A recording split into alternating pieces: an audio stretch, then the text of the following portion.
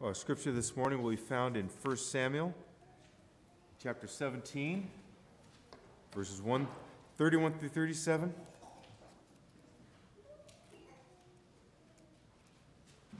We're going to see, as we follow this narrative, how Saul's leadership is exposed as the hollow, clanging gong that it really was, and how his failings are exposed by David, who exhibits here the qualities of true leadership.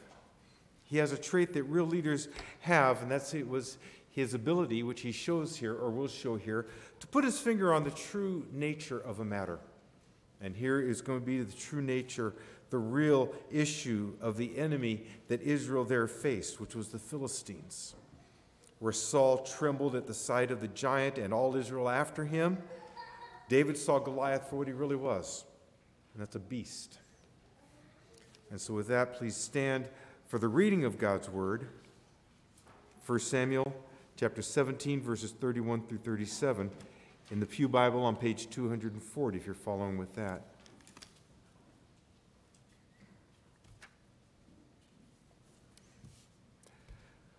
When the words that David spoke were heard, they repeated them before Saul, and he sent for him.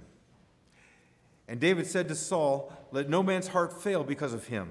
Your servant will go out and fight this Philistine." And Saul said to David, "You are not able to go against this Philistine to fight with him, for you are but a youth, and he has been a man of war from his youth." But David said to Saul, "Your servant used to keep sheep for his father. And when there came a lion or a bear and took a lamb from the flock, I went after him and struck him and delivered it from his mouth. And if he arose against me, I caught him by his beard and struck him and killed him. Your servant has struck down lions and bears, and this uncircumcised Philistine shall be like one of them, for he has defied the armies of the living God." And David said, "The Lord who delivered me from the paw of the lion and from the paw of the bear will deliver me from the hand of this Philistine." And Saul said to David, "Go, and the Lord be with you." Please be seated. Well, let us ask God's blessing once again. Our Heavenly Father, we come now to the Word of God that you have given us. We pray, Father, for preacher and for hearer, that the words of my mouth will be pleasing in your sight, Father, and that the hearts that are about to hear would be fertile ground that you by your Spirit have prepared, that in all things Jesus Christ would be glorified and honored in this place, and that we, Father, would be lifted up closer to his image as we strive for that. And Father, bless us now. Be with us as we continue in this worship through the preaching of your word. In Christ's name, amen. So what we have here is David's qualities as a leader beginning to shine forth. In other words, a justification, if you will, of God's choice of him from amongst all the other sons of Jesse, David. And why David? Well, this is going to develop through many chapters and many years of David's life, but here it begins as David's leadership, as David's quality begins to show forth as opposed to whose? Saul's, the current king's. Here's David, this man after God's own heart, going to succeed Saul as Israel's king. And David shows that he has something here more than just an abundance of courage, which certainly he had, much courage, much personal bravery. But he was able to see the battle for what it really was. He was able to engage it on proper terms because he saw things in a mode of reality. It was a spiritual battle at its core. It was a spiritual battle that was necessary to engage that way. And in this, seeing things for what they really were and leading in accordance with that, he saw Goliath for what he was. And he knew how to deal with such as he. He had met Goliath, in fact, many times. He had met his cousin and his kinsman several times. And so he knew how to deal with him. Where did he meet Goliath's cousins and kinsmen? In the lions and the bears that he faced in the wilderness. Those beasts that came after his father's greatest asset, the sheep. And David slew them. David killed them. David rescued the sheep. This great precursor of our Lord Jesus Christ who rescued his sheep from sin and death. Excuse me. Now, he knew this Goliath. And Goliath would be dealt with as one of his kinsmen. He would be engaged on terms that met his true nature. He was a beast. He was a beast. You see, you cannot win any battle if you don't understand the nature of the battle and the enemy you face. You can't play chess by the rules of checkers or poker by the rules of old maid. You need to understand the nature of the contest, the nature of the battle, the nature here of the enemy. This is what Saul had missed completely. And that's why he trembled, and that's why he feared, and that's why he quaked at Goliath. But this is what David saw clearly, that Goliath was a beast. So I'd ask you something as we begin this message of seeing things clearly and engaging the struggles on the terms that are proper to the struggle and the goal to which we wish to attain. Have you found yourself stalled in your progress towards the image of Jesus's, or your progress towards Jesus's image? Have you been frustrated that the old sins keep raising their ugly head and entice you away from sanctifying grace? So we take those 2 steps forward and 3 steps back and so on. Are you frustrated? Discouraged? Are you ready to quit? Well, it could very well be that, like Saul, as the leader of Israel against the Philistines when he saw Goliath, was ready to engage the battle on the wrong terms, which is why he didn't engage the battle at all. And we all know David is going to go forth and kill Goliath. And he's going to do it with that stone, and someday soon maybe we'll get to that. But the core of his true leadership was that he saw the battle for what it was. It was a spiritual engagement, and he saw Goliath for what he was, which is a beast. And if we're frustrated in our growth into the image of the Lord Jesus Christ, in our constantly falling back into the old sins, maybe the reason is because you've engaged fleshly means, discipline, and determination and sheer willpower when success in the battle depends on faith and prayer and the means of grace that God has given and provided to you. We need to engage the battle on the right terms. We need to understand the battle, the struggle for what it is, the enemy for what that is. So may this message from God's Word help you today to realign your efforts, to recoup past gains, to enter the fray with renewed hope of success. As did David here in our passage, may I reveal for you the true nature of the struggle, and may we be warned of what sin really does do to us. So what is this chapter meant for? The inspired author, what is this flow of redemptive history that we have? As I said before, it's the ascending quality of David's leadership compared to Saul's. Saul needed someone to meet Goliath. His leadership was really not to lead. And what was he doing about Goliath? When he looked out and saw this mass of flesh and bone and muscle. Well, he saw a mass of flesh and bone and muscle, and he needed someone to go out there. Someone, now notice not himself, he needed someone to go out there. But his leadership was not to lead, but to bribe. You recall from last week when David comes to the lines, to the battle lines, and he's with his older brothers. And he asks the men, and he asks his brothers, what will be done for whoever goes out and kills this giant? And they repeat to him what he already knew, as I said last week, that, well, Saul will give his daughter in marriage. You'll be able to marry into the royal family. Isn't that great? More than that, he's going to give you riches. Isn't that even greater? And more than even that, your whole family is now exempt from taxation. It's a bribe. Saul is not leading. Saul is not going to go out and fight this giant. He's bribing his men. He's enticing his men, but I think it's really a bribe to go out. David, on the other hand, here in what I read, what does he do? Well, he steps forward himself. He had tried earlier in vain to motivate someone, anyone to go. But now here we see in this leadership that he doesn't ask anyone to do something he's not willing himself to do. And that's one mark of a true leader. The other, as I've said, is to see things as they really are, which is how he saw Goliath, not the flesh and bones giant that Saul saw, or that the army of Israel saw, so they feared and they trembled, and all this had to happen was this one man comes out, and the whole army retreats and goes back to their defensive positions. No, David saw Goliath for what he was. Not a flesh and bones giant, but a beast. Sin, you see.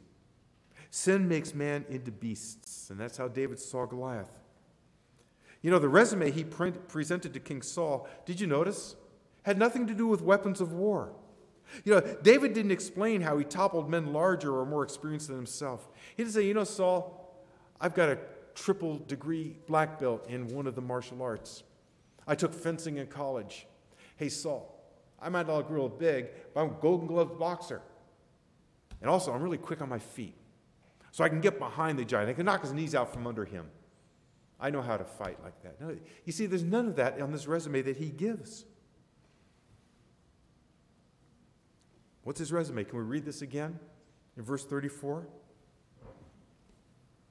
Now, if we think of what's leading up to this verse, there's only a few verses I read before that, but it's sort of like, well, what qualifies you to do this? What's on your resume? You're coming to me telling me you're going to fight as a champion of Israel? What experience do you have? Just as when we fill out resumes for jobs today. I'm going to be a computer engineer. What experience do you have? Well, I danced ballet in high school or something. I mean, no. What's on the resume? What does David say is his qualification to go out and fight Goliath? This lad who's in his mid-teens. But David said to Saul, your servant used to keep sheep for his father. And when there came a lion or a bear and took a lamb from the flock, I went after him and struck him and delivered it out of his mouth. And if he arose against me, emphasis mine, if he rose against me, I caught him by his beard and struck him and killed him. Let's stop for a moment. I don't think as I picture them that bears have the beard. I think the beard is the lion. Okay? So picture this for a moment, and I'll read the other two verses in just a second. David goes up to this bear or the lion, let's call it the lion for now, and rescues the sheep. And puts the sheep behind and says, now you get back to the fold. You get back with the rest of the sheep. He turns to the lion and says something like, okay, this is enough. I've got my father's sheep back. You can go in peace. I'm going to let you live.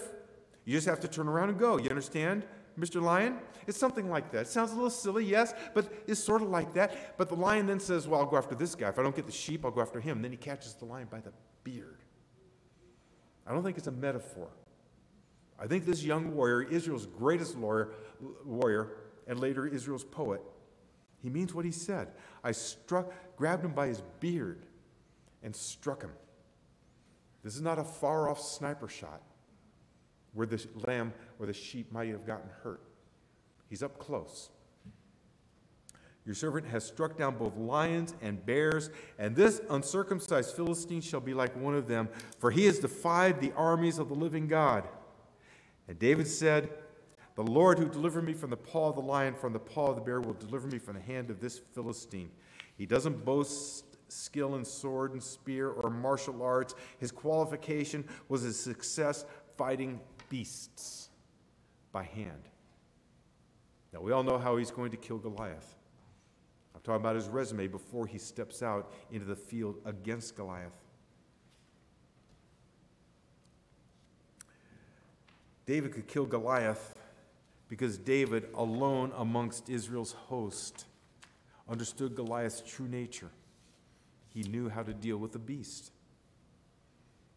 Now, where did he learn this? Well, he learned this in the fields. No one expected this young lad to be this great warrior. In fact, when Samuel, in 1 Samuel 16, comes to Jesse's house under the instruction of the Lord, and he says, line up your sons because one of them is going to be anointed the next king of Israel.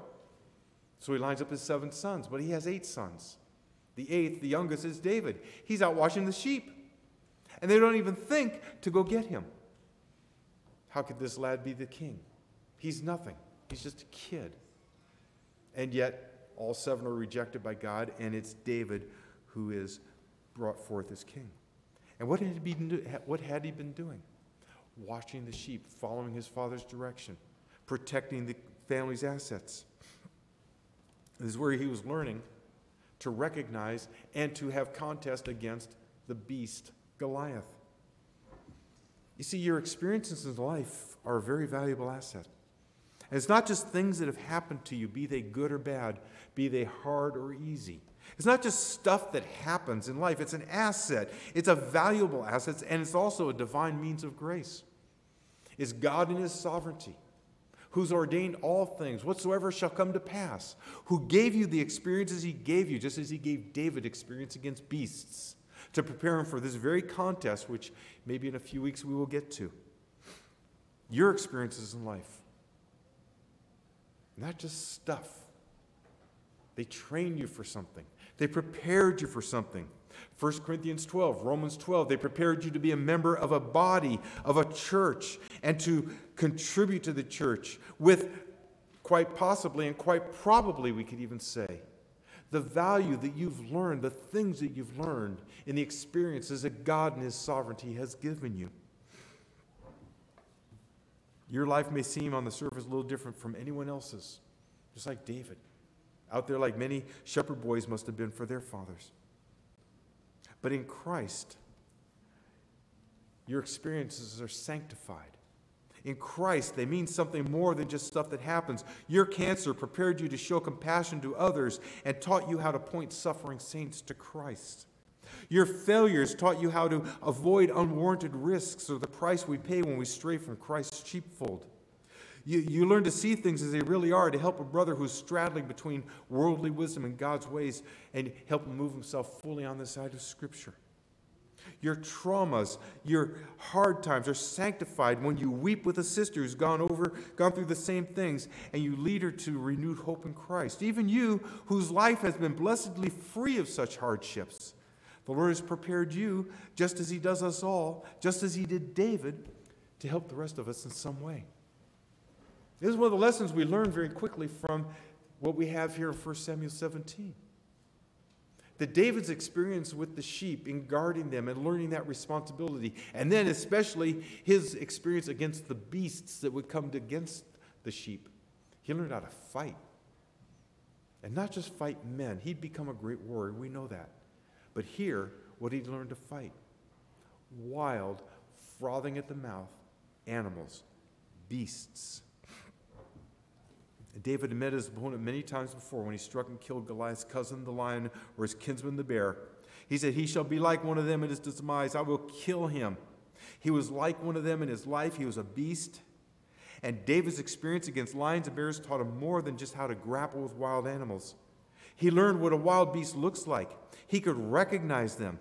And he learned that his success in protecting his father's sheep was not his fighting skill or his clever tactics. Because he gives all the glory to God. He said, "The Lord delivered me from the paw of the lion and from the paw of the bear." And oh, by the way, delivered also the sheep. Well, the nature of sin, I think, is unmasked here in David's application to fight Goliath. Not, I know how to fight big guys. I know how to fight beasts. He's going to be like one of those who came after my father's flock. Excuse me. Now, mankind, all mankind in rebellion against God is actually called beasts. The Scripture uses no moderating terms like as or like. My mother used to go from "you're acting like hooligans" to "you are hooligans." "Oh, come on, Mom, don't you mean I'm as if?" "No, you were as if before, but as you continued, you became." The Scripture is kind of like that. It's warning us that when we sin, what are we sliding to? This beastly kind of nature. Acting like a Goliath, if you will. The Apostle Paul had some dealings with beasts. And beasts in just the way I'm speaking of them here. In 1 Corinthians chapter 15, he writes, "What do I gain if, humanly speaking, I fought with beasts at Ephesus?" Let me stop for just a moment. I'll read the next couple sentences in a second.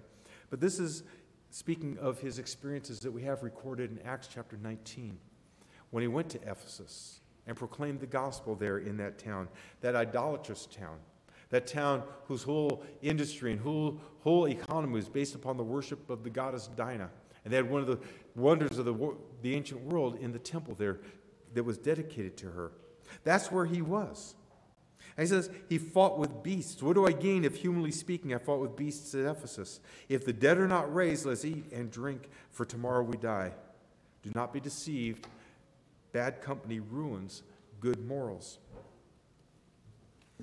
So in that desultory and that idolatrous town, when did he fight with beasts? Well, it couldn't be an actual beast as the spectator sport of the Romans used to have, where Christians would be put in the Colosseum or some place where the spectators could see them and watch them get mauled and torn apart by wild beasts, because Paul was a Roman citizen. They wouldn't be able to do that to him. But how is he speaking of beasts?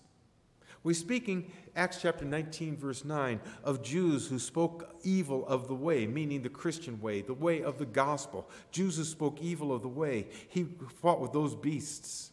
The silversmith Demetrius, the one who started the riot because he saw that their living was going to be taken away. They were making the idols and the shrines for the tourists who came to worship Dinah. And in verses 23 to 27, Acts chapter 19, he starts that riot against them. These are the beasts that he fought at Ephesus. He didn't say people who acted beastly or anything like that. No modifying, no softening of the blow. You know, we could trace this idea back to all the opponents of the gospel in Paul's missionary journeys. If we go back to Philippi, if we go back to Thessalonica, Corinth, and Athens, he was always fighting against these beasts, these people who opposed the gospel, these people who brought up the riots, who gave him the 39 or the 40 blows less one, and the stonings, and so forth.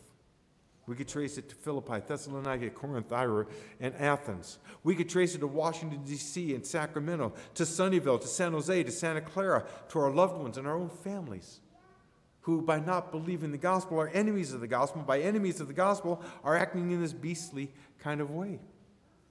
See, the beasts that Paul fought were flesh and blood men. He doesn't say they acted like, but without any word to soften this, he says, I fought with beasts at Ephesus, opponents of God. From Genesis chapter 3 and the first sin and the seed of the serpent and the seed of the woman, always going to be at enmity with each other. From there through Psalm 2, where men raise their fists against God and call out to him, who do you think you are to tell us what to do?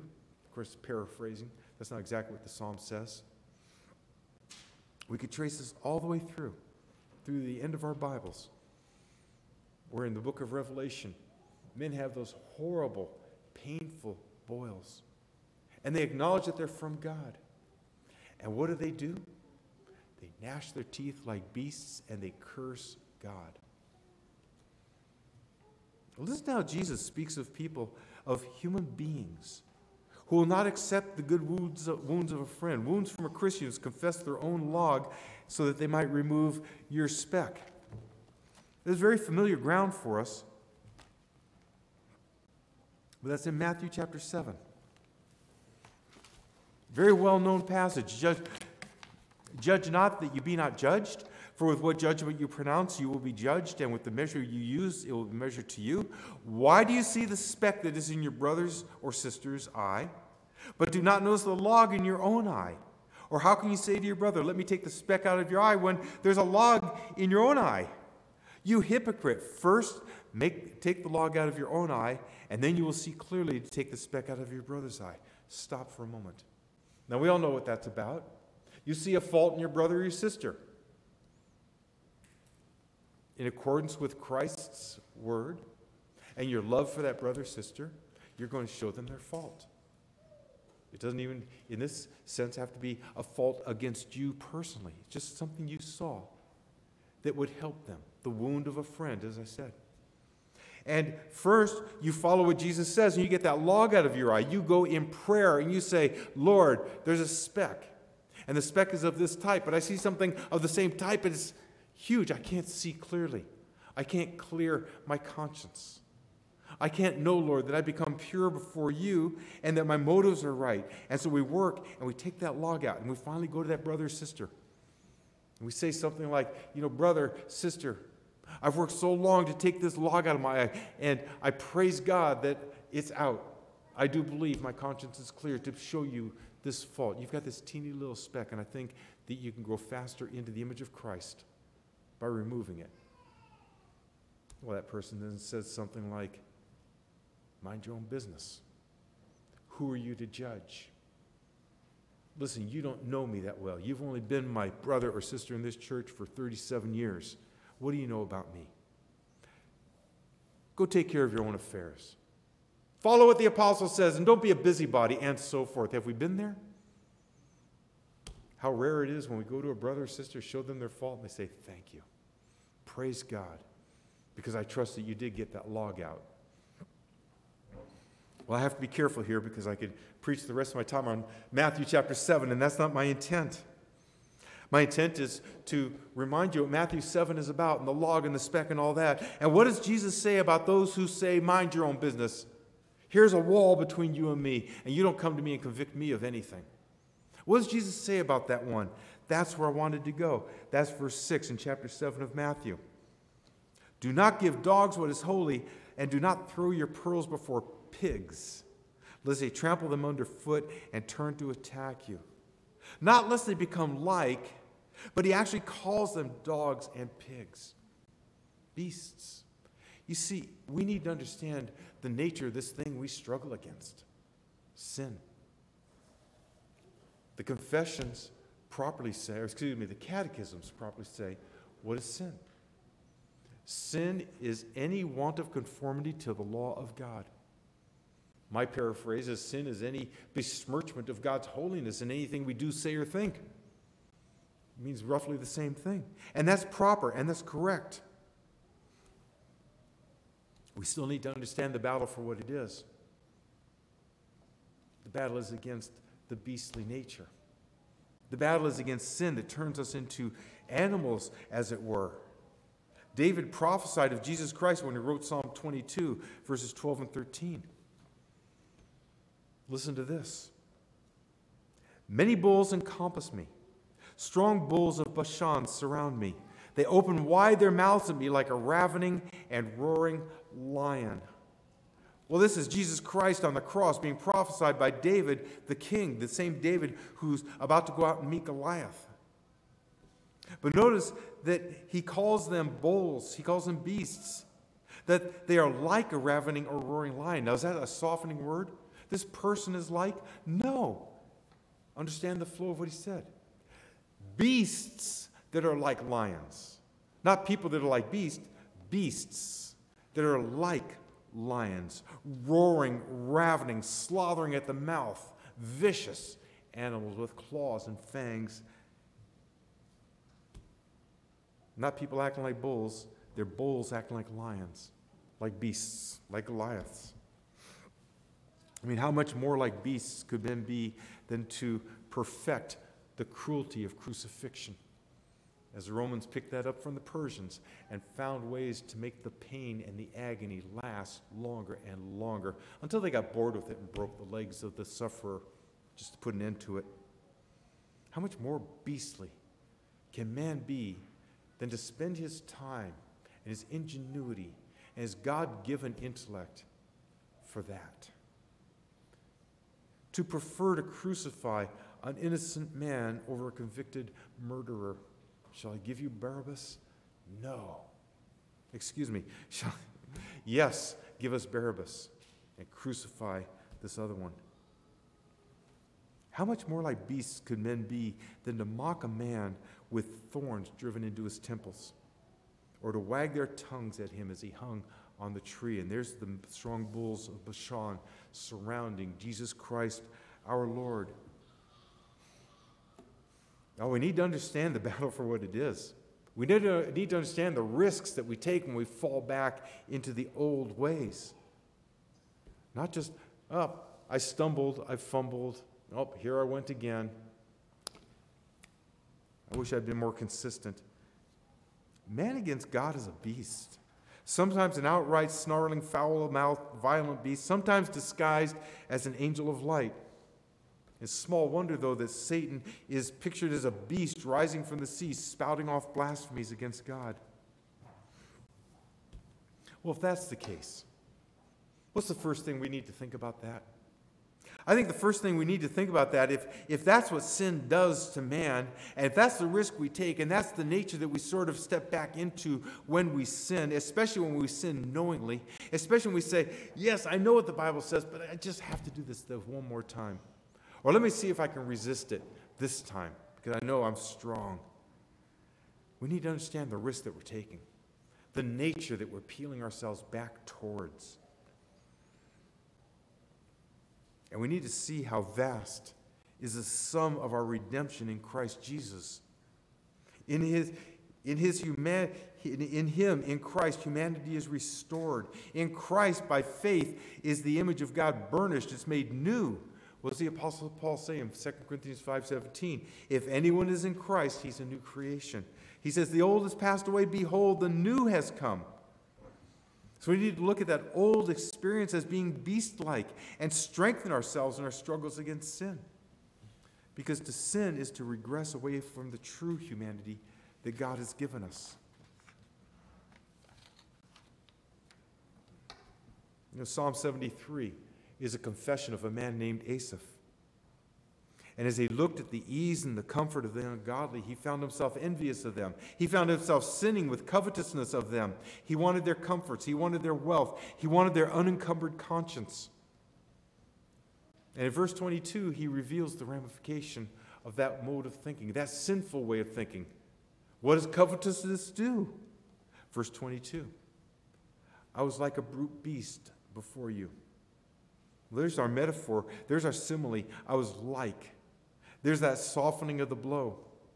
We understand that no one in Christ will ever be lost, yet they might stray ever so far from our good shepherd, and yet he will draw you back.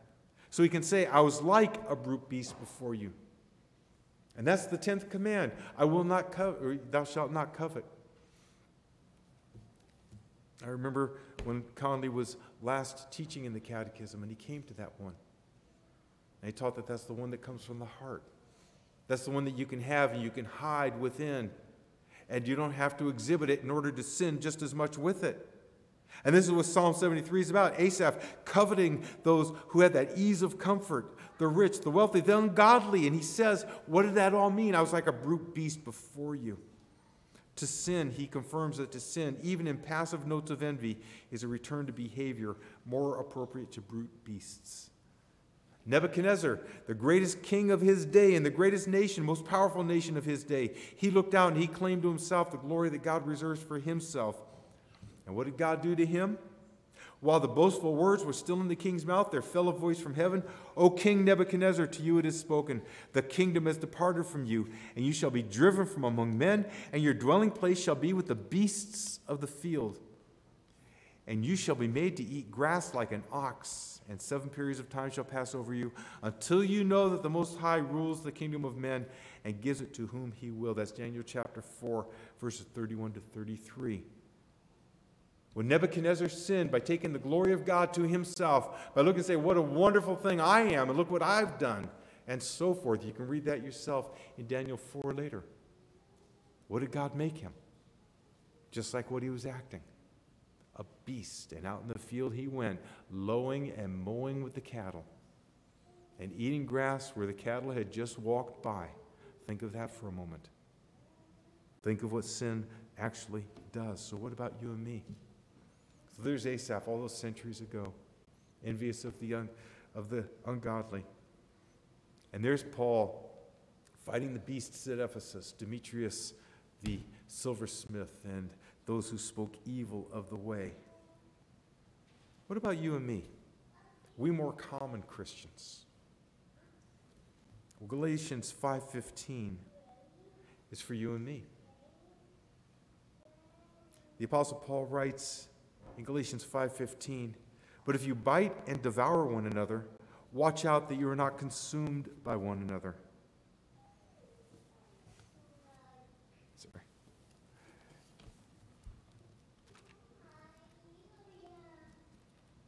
Turn there for a second.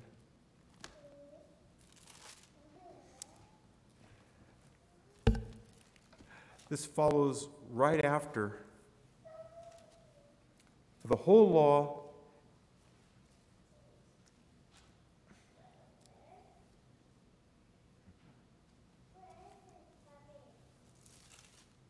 I was in Galatians rather than Ephesians. Excuse me. But if you bite into, verse 14, for the whole law is fulfilled in one word, you shall love your neighbor as yourself. So bite. If you bite and devour one another, bite is literally of animals and reptiles. Figuratively, it's to act spitefully and injuriously towards others, to cause them harm. This word is used 13 times in the Old Testament, almost always of serpents, only twice not of animals. If you bite, act like an animal.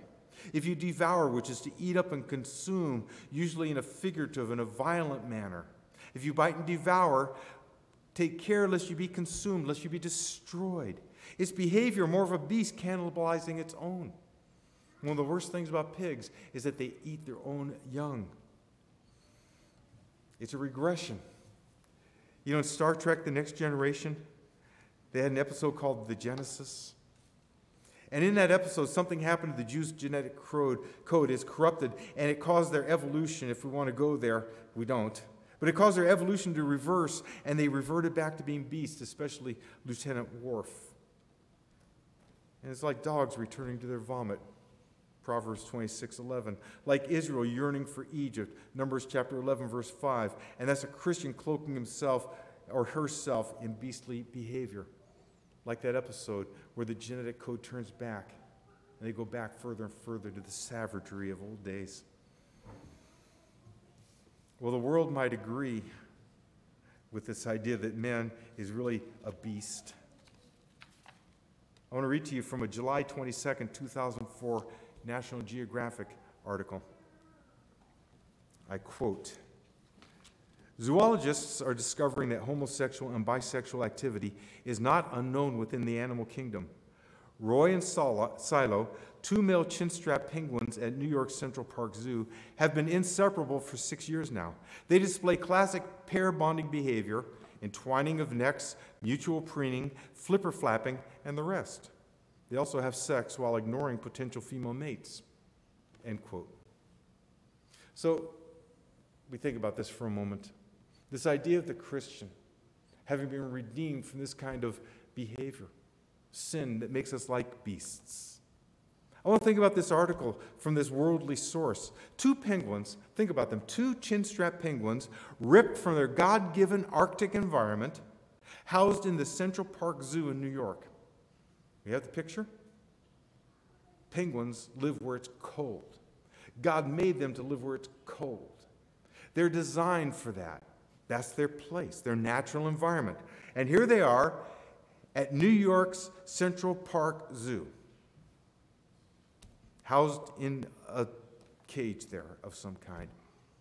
And let's figure, they go and behave differently than they would in the Antarctic wilds. Now, I'm not a zoologist, I'm not a biologist, but I mean, really? Are we serious? I hear desperation, I hear special pleading. And why National Geographic is so concerned over this, it says an awful lot about where we're going as a society. You see, sin is beastly. It's a retreat from the restored image of God that we have in Christ.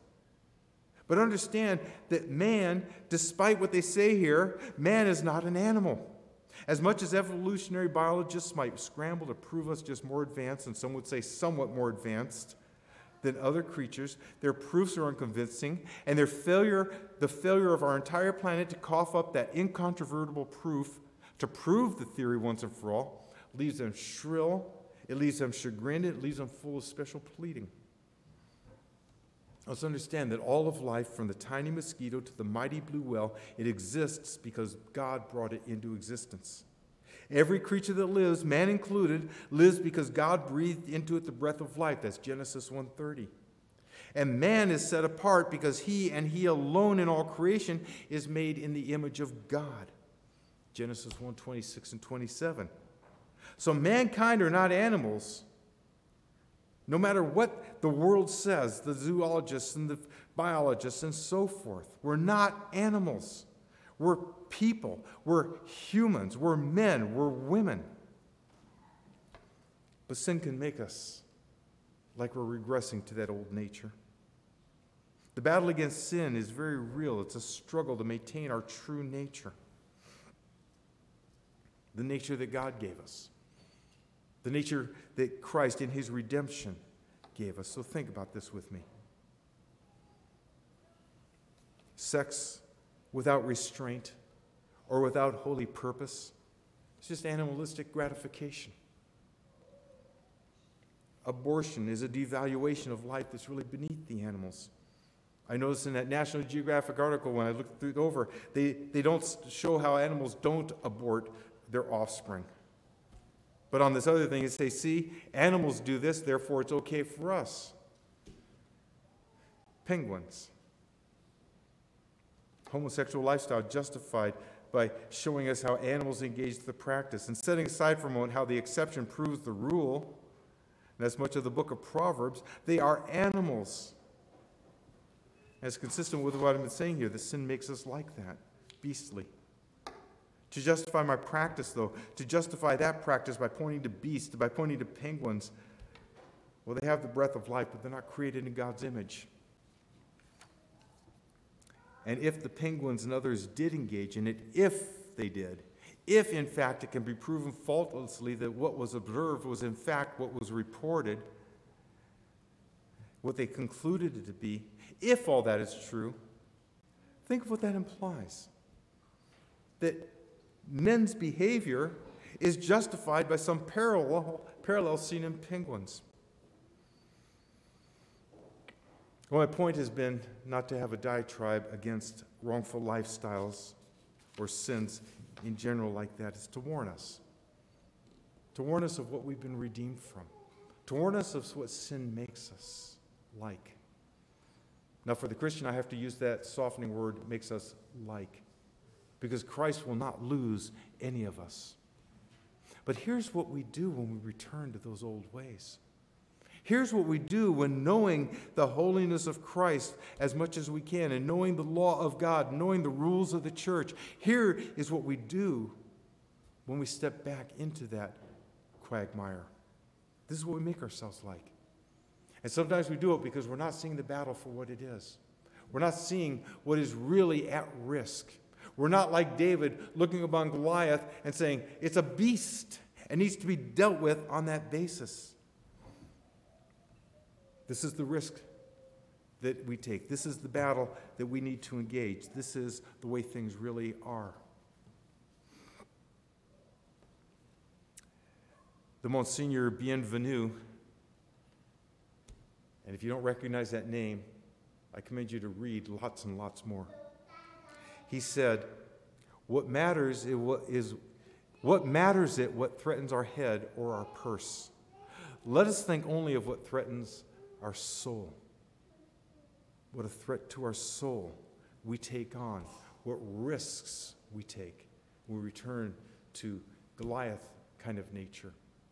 Like a beast standing with our fist raised up against God. In 1 Corinthians 6, 9 to 10, after a long list of beast-making sins, Paul writes, and such were some of you. Are you in Christ Jesus our Lord? Then you can put that in the past tense. Such were some of you. Such was I once. Do you know the Lord Jesus Christ? Have you repented of your sin, your beast-making sin, and in faith gone to him for forgiveness? If not, you can't use the past tense. You must say, and such am I. A Goliath, a ravening lion, a bull of Bashan, spouting off blasphemies against the Lord Jesus Christ and his cross. But by the grace of God, if you repent of your sin, put your faith and your trust and your hope and your whole life in Christ Jesus, who died for your sins, you'll be made truly human. Restored humanity in him. By God's grace and by seeing the battle for what it is, a war against beasts, may we draw ever closer to the image of Christ our God and Savior. Amen.